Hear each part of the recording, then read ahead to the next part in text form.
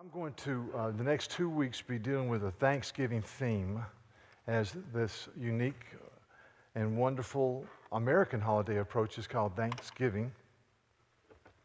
I'll be in Psalm 118 as we think about being a thankful people and realizing and grappling with what the Lord has done for us. But let me set up what I want to say with kind of a biographical statement, just personally speaking. And I think that it is that when the church starts advocating certain candidates, I think that's a bad place to go. But I do think that when cultural issues clash with God's revealed truth, we are duty-bound under the lordship of Christ to speak out with grace and with dignity, but to speak. To let your, Colossians says, let your language always be with salt.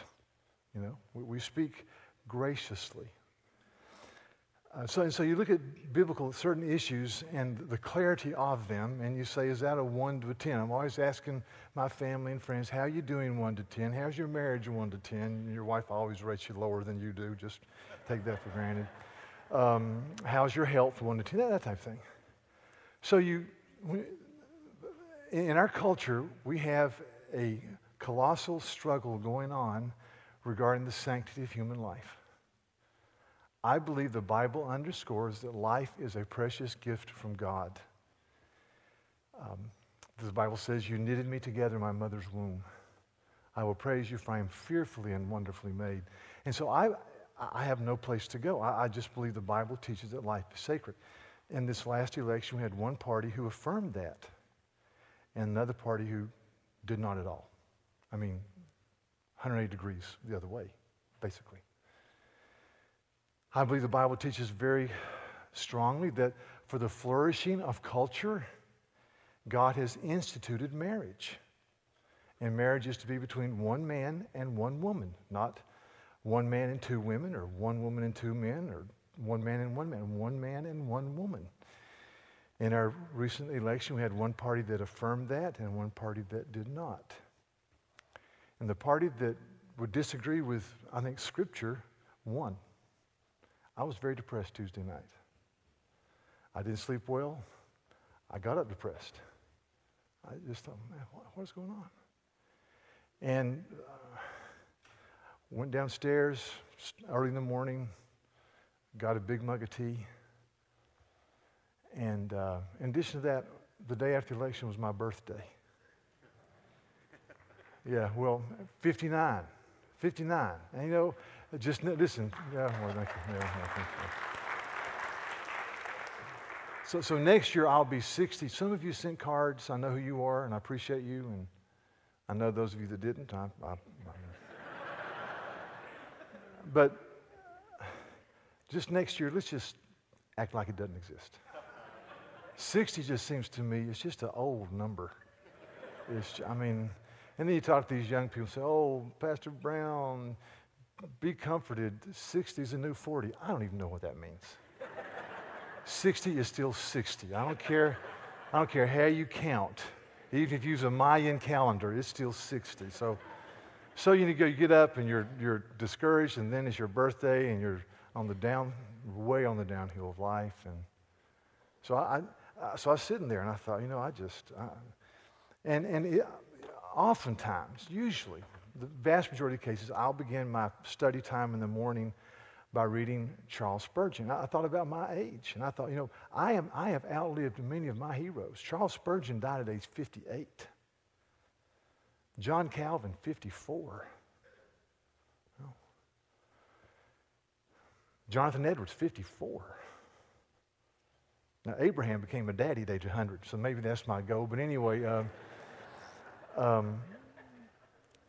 so you're sitting there, and I'm thinking, I've got all this, and I pick up November 7th, morning and evening, and it is just glorious. I put it in the worship guide. Let me just read the part of it to you. Spurgeon died in 1892, British pastor. He says in Isaiah 49, it says, behold, I have engraven you on the palms of my hand. And he writes down halfway through the first paragraph, the Lord's loving word of rebuke should make us blush. He cries, how can I have forgotten you when I have engraven you on the palms of my hands?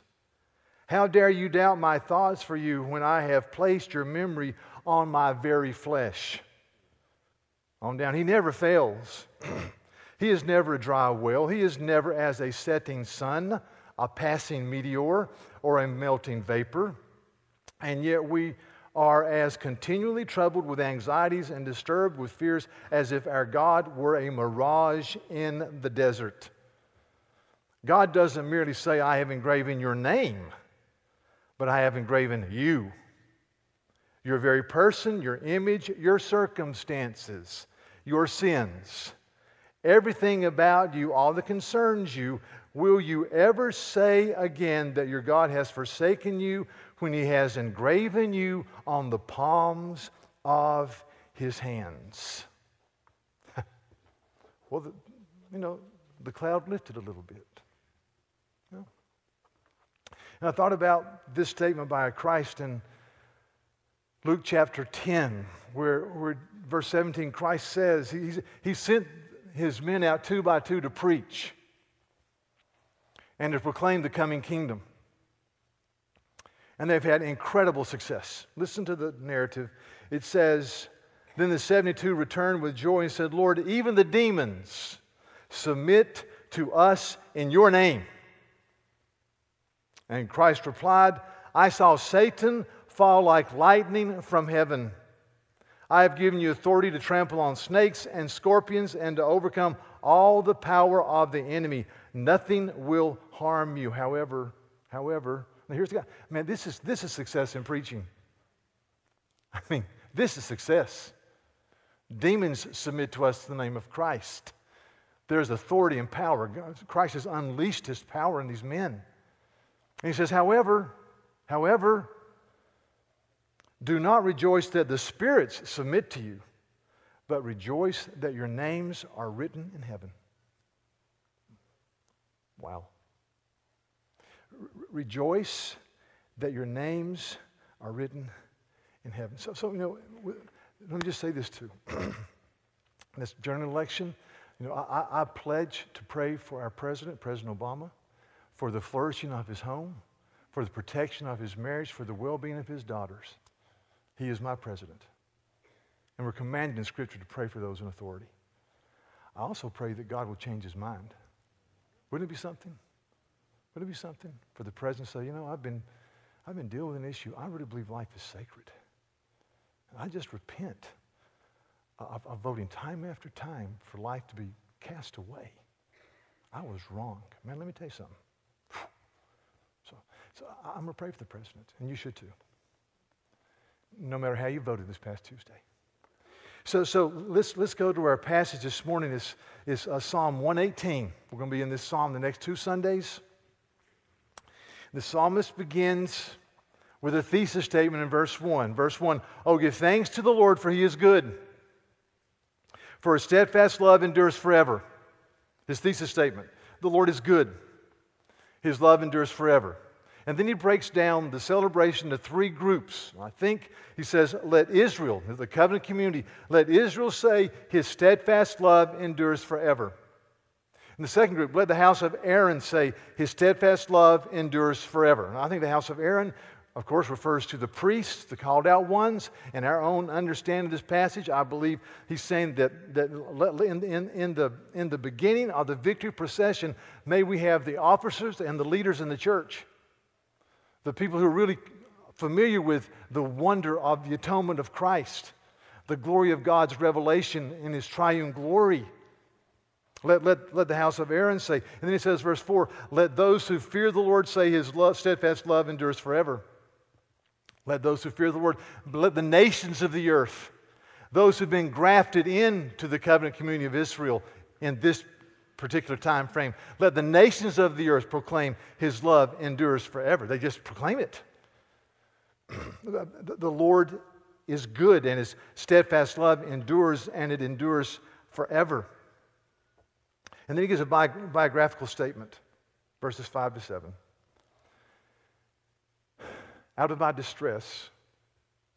And we're often in distress, aren't we? Many shapes and forms.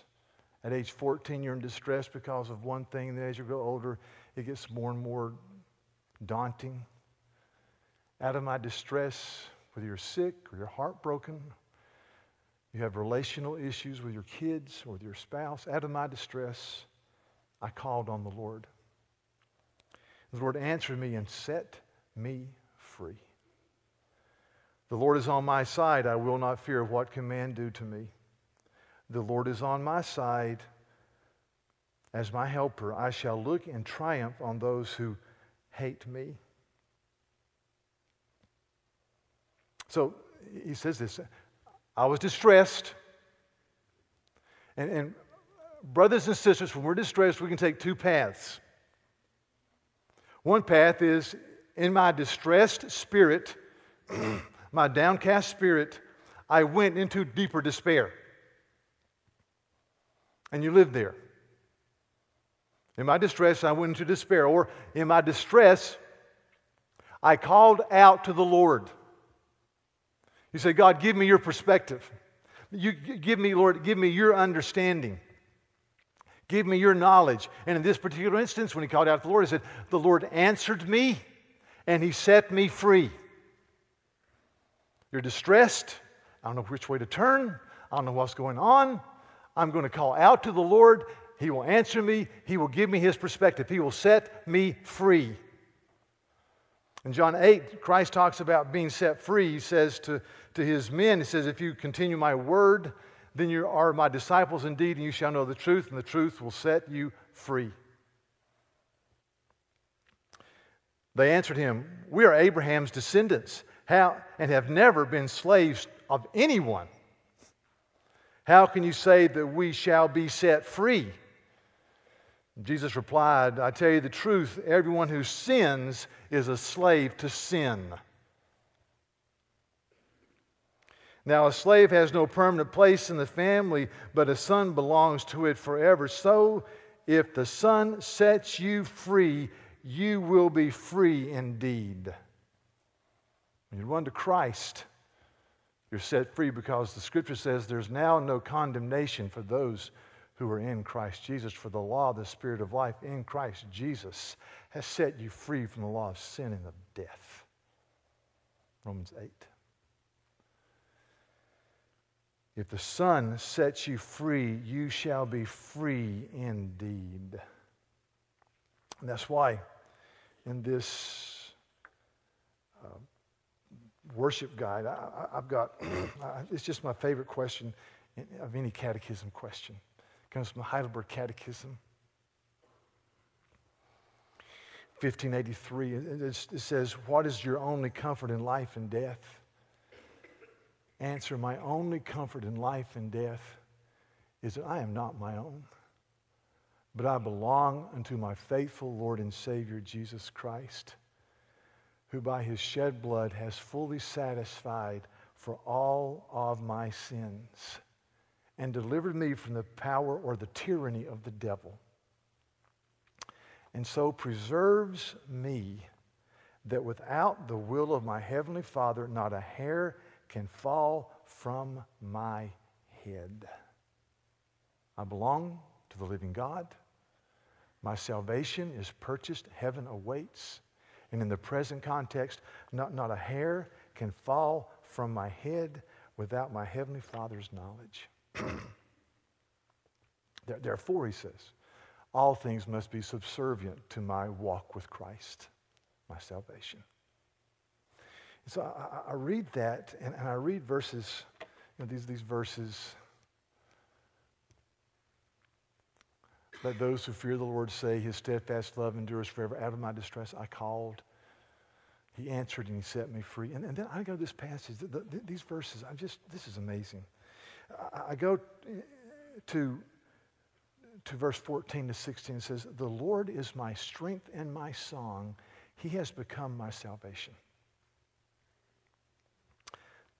Glad songs of salvation are in the tents of the righteous. Yeah. Glad songs of salvation are in the homes of God's people. Glad songs of salvation run through the marriages of people married under the banner of Christ. Glad songs of salvation run through the hearts of college students who are in Christ Jesus. And the song goes something like this: the right hand of the Lord does valiantly, the right hand of the Lord exalts, the right hand of the Lord does valiantly. In my distress I called, he answered, he set me free. How I need God's perspective. God doesn't waste anything. Let me show you this man. I just read a book about this man. His name is Bill Wallace. He's from Tennessee. Went to the University of Tennessee, then went to medical school at the University of Tennessee, studied to be a surgeon. Felt as if the Lord was leading him to become medical surgeon overseas. And so he went out with the International Mission Board of the Southern Baptist Convention, went to southern China. He never married. He loved the people of China, struggled mightily with the language. People laughed at his lack of proficiency in Chinese. Hard worker. World War II hits.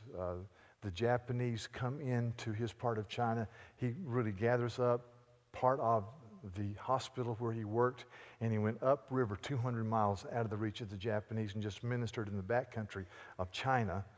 During the Second World War, he came back after the Japanese were defeated, and there was a Chinese, as you know, civil war, and the communists took over, and for the first year and a half, the communist government saw how he was being used and how the people loved him, but eventually they became more and more radical, and one day they came in and they seized him and took him to prison and accused him of being a spy for Harry S. Truman, 1950-51. They continued to beat him, and he finally signed a ridiculous confession. And then on the morning of February the 10th of 1951, he was killed. They made it appear that he had committed suicide, but there were contusions and bruises all over his body, and he died on February the 10th, 1951. And so you read about this 43-year-old who died, and 50 years after that, there was an article in a Christian magazine that said it's been 50 years since Bill Wallace was murdered. What an injustice, many said at the time, and in the decades since, we still say, what an injustice. What a tragedy. What a waste. It says this: injustice, yes. Waste, far from it. God never wastes anything. You think about this man who was martyred, and you think about how God used that in some way. I don't understand. To prosper and grow the church of that part of China gave the believers courage. And we know now that today the church in China is a runaway, growing, evangelical, gospel-centered freight train. It's just amazing. God doesn't waste anything. Bill Wallace. And so and then, you know, just when I was dealing with this theme, I always think about one of my heroes, Jonathan Edwards. And very, very quickly, Edwards was brilliant beyond words, pastored in the same church for 23 years. He was the leader of the First Great Awakening from 1740 to 1742. Wonderfully used of God, married to a woman named Sarah. They had 11 children, 8 girls and 3 boys, who all survived infancy, which was unheard of in those days. Pastor there for 23 years. He came to the conviction that he held for years but hadn't said much about it, that the Lord's Supper is only for believers. And we go, well, of course it is. The Bible clearly teaches that.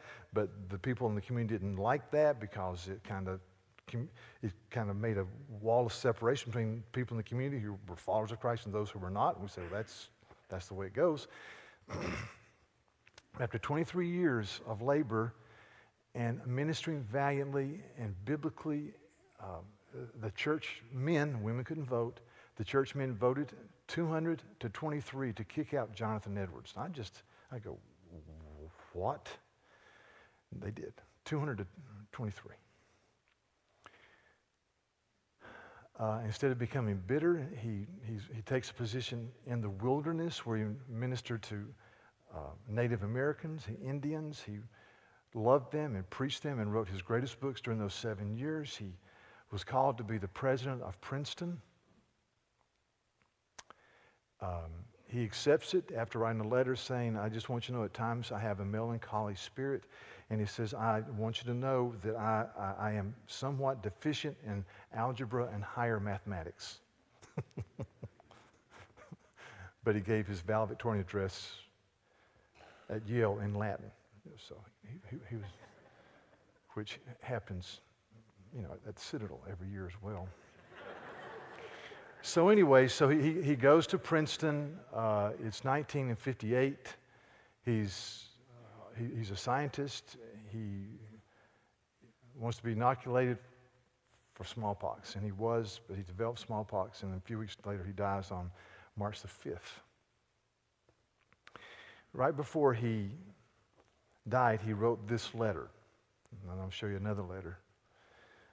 He says, he writes to his daughter, Lucy, Dear Lucy, it seems to me to be the will of God that I must shortly leave you. Therefore, give my kindest love to my dear wife, and tell her that such an uncommon union which has so long subsisted between us has been of such a nature as I trust is spiritual and therefore will continue forever. And I hope that she'll be supported under so great a trial and submit cheerfully to the will of God. Now, that's the way they wrote them. What he's saying is, tell your mama I love her with all of my heart. And I pray that she'll be strengthened by the hand of God in this trial. And then he says this to his daughter. And as to my children, all 11 of you, you are now left to be fatherless, which I hope will be an inducement to you to seek a father, capital F, who will never fail you. Who writes that stuff? People who have a belief that God is God. And nothing happens in our life that doesn't come through his hands. So his wife hears about it, and she sits down and she writes a letter. This is one of the most precious letters I've ever read. It's 3 sentences, 4 sentences. It's got more theology in it than most systematic theologies. Let me just show it to you. So Sarah Edwards writes this letter, listen, to Esther Burr, her daughter, whose husband had died 3 years before. And she has a little baby she's nursing named Aaron, who became vice president. And so she writes Esther Burr, her daughter. Esther never got this letter, in that Esther dies of dysentery before the letter arrives. It's amazing. 4 months later, 3 days before Jonathan Edwards' birthday, or 5 months later, 3 days before his birthday, Sarah Edwards dies at the age of 48. Some say she died of a broken heart. Some said she couldn't bear to go to that first birthday without her husband. By the way, she was known as a drop-dead gorgeous woman, just as an aside. So this is what Sarah Edwards says to her daughter. What shall I say? A holy and good God has covered us with a dark cloud. It's a dark cloud. It's a dark cloud, but God is good. Oh, that we may kiss the rod of correction and lay our hands on our mouths. The Lord has done it. He has made me adore his goodness that we had him so long, but my God lives, and he has my heart. Oh, what a legacy my husband and your father has left us. We are all given to God, and there I am left to be. Your affectionate mother, Sarah Edwards. Now, who writes stuff like that? Now, if I were Sarah Edger, I'd say, God, good grief. My husband served 23 years, the same group of people, and they kicked him out because he stood for truth. We've been in the backwash of Stockbridge, Massachusetts, with Native Americans living on nothing. 7 years. Finally, we get a break, and he's going to Princeton. I can have, sit-down suppers with people that I can talk to. And you take him. Come on. No. I mean,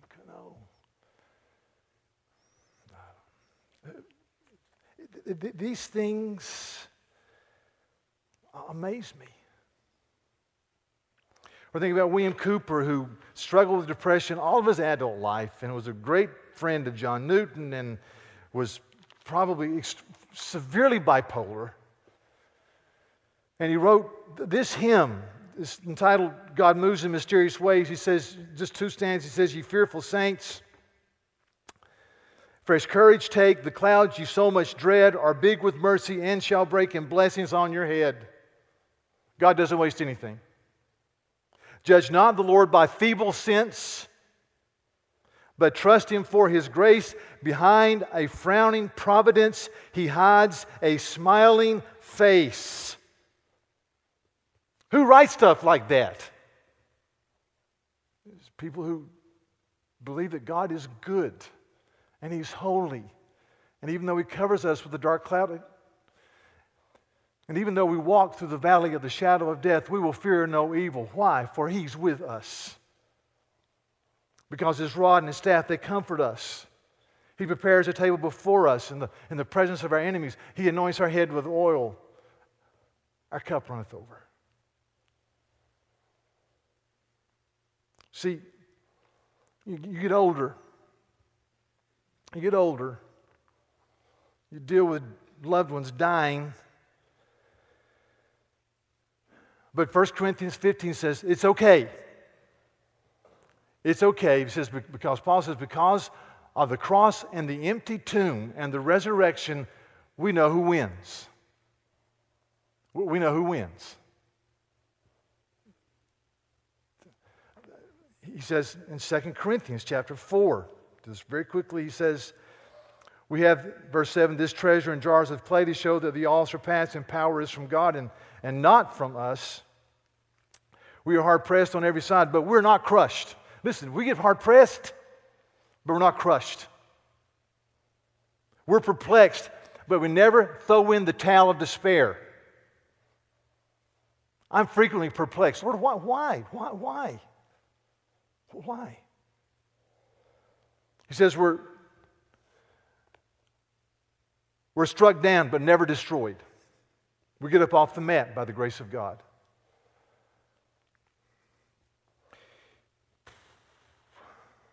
I was watching a perfectly horrible movie a couple weeks ago. I won't even tell you the name of it because I don't want you to get confused and go get it. It's so bad. I'm not a big science fiction fan. Even the Leonardo DiCaprio movie 2 years ago, what was it? Everybody just went crazy over. Inception. I didn't even like Inception. I know that's scandalous, but I didn't like Inception. I figured it out the first 10 minutes. And I'm not that smart. People say, I had to watch it 3 times to get it. I said, man, 1 time was enough. Too much. Anyway, so I was watching this movie, and it's about, again, it's science fiction. It's not true, so don't get upset. People go to a foreign planet that's just like this as far as atmospheric pressure, and they discover ancient civilization that supposedly made the men and women on Earth. And there's a lady wearing a cross, and it talks about how, you really believe that? And he says, well, my daddy gave me the cross. I wear the cross. And so you ready to renounce your faith? And she says something inane like this. I didn't want to go back and get it word for word because I didn't want to subject myself to that. But she said, my faith is true because for me it is true. That's baloney. Our faith is true because Jesus is eternal God. He became a man. He died on a real cross with real wood and real nails, and he had a real body that rose from the dead that was observed by at least 500 men, Paul says, and he ascended into heaven, and one day he'll call history to a close. It's true because it happened. When I was a child, we had a hymn that said, He lives. I mean, many of you some of you are going to be mad about this. I'm sorry. I'm preaching today. You're not. It is entitled, He Lives. He lives. Christ Jesus lives today. He walks with me and talks with me along life's narrow way. You know, and I can still see song leaders leading it. And He lives, salvation to impart. You ask me now how I know He lives. See, lives. And here's the refrain. He lives within my heart. Well, no. That's part of it, but I mean, He lives because He is. You see? He lives because God became a man and lived a perfect life and died on the cross and rose victorious over death. See, I know who wins. I skipped ahead. I read the end of the book. My son was in China for 2 years and worked with an organization, and his boss was a man that we're in partnership with who's in agricultural work and is a wonderful, wonderful, godly man. Been there 20 years and has served the people of that part of China with his Canadian bride with great, great passion. And he's a big Gamecock fan. My son is a Clemson fan. He went to Citadel like I did, and Clemson people can be above the interstate immaturity that marks the rivalry between South Carolina. We can just pull for Clemson and be happy about it. I don't understand that unless you talk about Furman. Then I can understand that. But anyway, my son is a big Clemson fan. So they would tape the games. Let's say they're 12 hours ahead of us. They would tape the games, either Clemson or South Carolina, and they would watch it at breakfast at 7:30. Huge breakfast made by his wife, this man's wife, and they would watch the game and enjoy it and have fun. Well, 2009, Clemson played South Carolina. The kickoff was 2 o'clock in the afternoon, which means it was 2 o'clock in the morning, okay, in China. And my son's boss says to him, you know, let's watch the game together, 7:15, 7:30, then we'll go to church. And my son said, I thought, Tim always gets up and watches it in real time. He does. He sets his clock. He's a big fan. So 7:15, my son goes charging over to see the big game. Knocks on the door, big heaping breakfast. Tim says, come on in, man. Let's sit down. Let's watch the game. Turned it on. If you remember the game, first play, this happened. C.J. Spiller gets the kickoff and goes 88 yards for a touchdown. It's in Columbia. And you know, you're thinking, if you're a Clemson fan, here we go. South Carolina gets the ball and drives down the field, and Garcia, as he was accustomed to doing, throws an interception. Clemson gets the ball. They're going down the field like a steamroller. Nobody's stopping them. They're going for a touchdown. They fumble. A guy named Eric Norwood picks it up and runs 40 yards down. And during this whole time, the kickoff, Zach's buddy, his boss, goes, what a marvelous kick return. And Zach goes, marvelous kick return? He says, C.J. Spiller's probably the best running back in college football. Just very complimentary, which is not the way he usually acts. South Carolina gets the ball. Again, they're going down the field, going to go at 14-0. He says, or Clemson does, says, Clemson can really move that ball. My son's going, oh, come on. Pretty soon, it's 17-7, South Carolina. Final score, South Carolina 34, Clemson 17. My son said, Dad, I realized about 5 minutes in that Tim had already watched the game. He was pulling, he was being gracious, but he had already watched. He knew what was going to happen. So, 88-yard kickoff return, isn't that a beautiful athletic play? Because he knew it was going to be 34-17. He had seen the end of the game. That's us.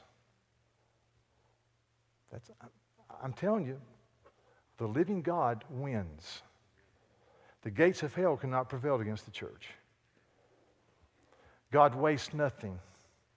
Nothing happens in my life or your life apart from the glorious, wonder-working power of God. Nothing happens in my life that doesn't come through the nail-scarred hands of Jesus. What is your only comfort in life and death? I am not my own, but I belong unto my faithful Lord and Savior, Jesus Christ, who by his shed blood has fully satisfied for all of my sins. And he has released me from the tyranny of the devil, and he so preserves my life that not a hair can fall from my head without my Father's knowledge. Wow. Thanks be to God. Let's pray. Lord, we thank you for this day of worship. Thank you that you set apart the Lord's day for your people to be refreshed and to be energized for the week of ministry ahead. For us to receive fresh infillings of your power through the Holy Spirit so that we might be salt and light in our communities, in our jobs, in our relationships, in our families. So work in us, Lord. I do pray that as we hit areas of distress, that we would call out to you and you would answer us and free us. And as you free us by the work of Christ, I pray that we would cry out, the Lord has become my strength and my song. He is my salvation. And we would say, glad songs of salvation are in the tents of the righteous. Lord, fill us with glad songs of salvation. Fill us with the gladness of the Lord. Help us to not grow weary in daily living. Help us to not cast in the towel of despair. Lord, we're perplexed on many occasions, on many turns of time, but we trust you. So blessed be your name this day. In Jesus' name, amen. Thank you.